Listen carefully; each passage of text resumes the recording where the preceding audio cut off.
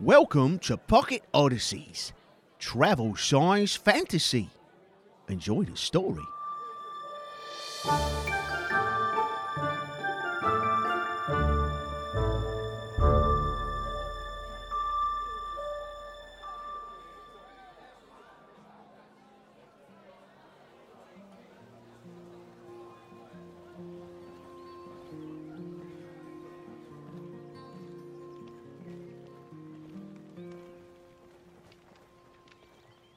You know those days when the sun hangs lazy in the sky and the wind blows spice through the trees?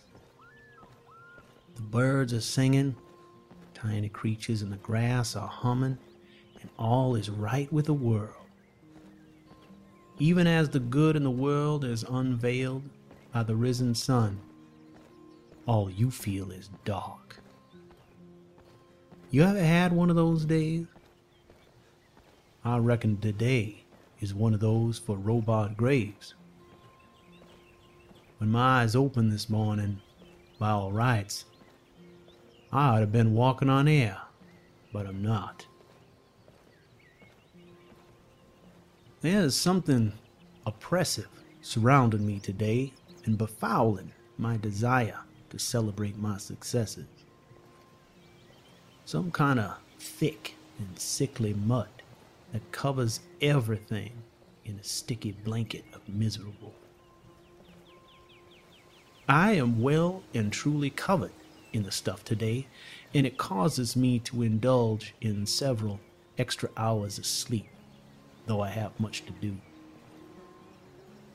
There are times when the very idea of movement through that mud seems like damn near impossible task. I reckon today is one of those days for Robot Graves. I set out late, but I reckon it's a spell of good fortune I set out at all. I had hoped to traverse the mountain pass to retire for the day in Iverstad, but that is ripping impossible now. So I shall have to content myself with an overnight and resupply in Helgen. I have not laid eyes on that settlement since I was a boy.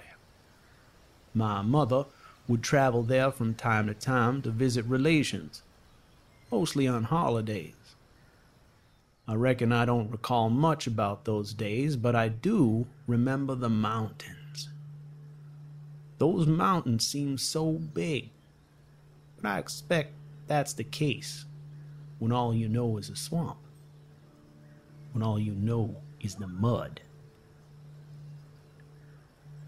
Even as a boy, there were the dread days. Days when the mud took me so hard, it gave young Robot a dark countenance, like some kind of a cornered badger.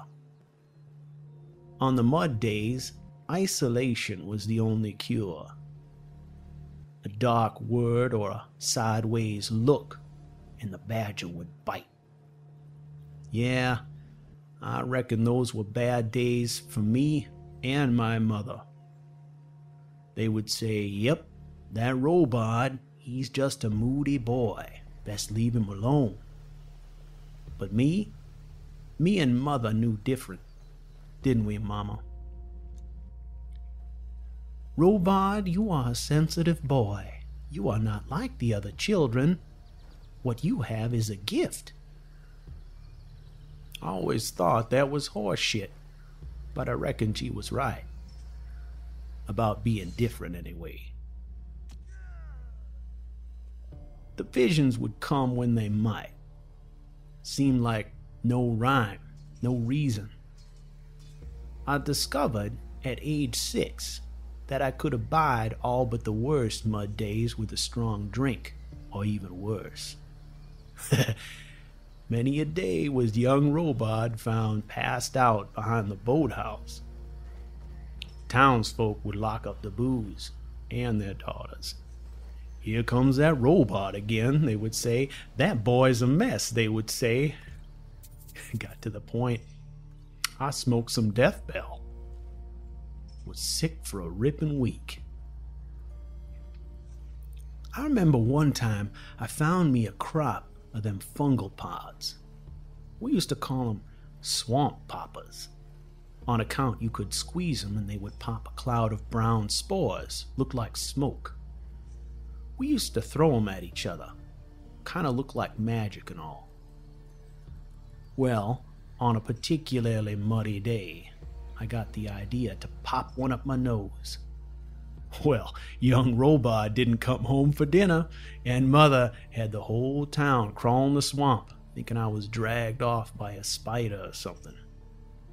Well, they found me deep in the marsh, dancing around a goddamn standing stone, singing like I was some kind of fool shaman wearing nothing but a twig hat, face covered in brown powder, manhood stiff as a mace. Well, you thought I was unpopular before. Shit. Those were unusual times indeed. Thinking maybe I had a boner for like 3 days. Not sure. Most of that time was fuzzy in my mind. I'm sure you can imagine the impact on a boy's reputation. In Morthal, we had a saying, in the swamp, you are born to the mud, and you go right back when you die. I do believe there are those who foretold a rather rapid return to the mud for young Robard. I do confess, there were times when the mud of death looked like an all too comfortable alternative to the mud of life. Time came when I found myself mostly left to my own mind. By this time, I had discovered the mud was thickest on certain places, at particular times of year, or in rare cases, in the presence of certain people. These were all things I learned to avoid, but there are times when a man cannot dodge his travails. In times like these, I find the drink in the kush weed take the edge off. On the worst days, only skooma keeps me upright. Well, I reckon that ain't completely honest. The music washes away the mud. When I play harlot, I feel the touch of something pure, and the mud is gone. I reckon there are few other musicians who have such a motivation to play as I do.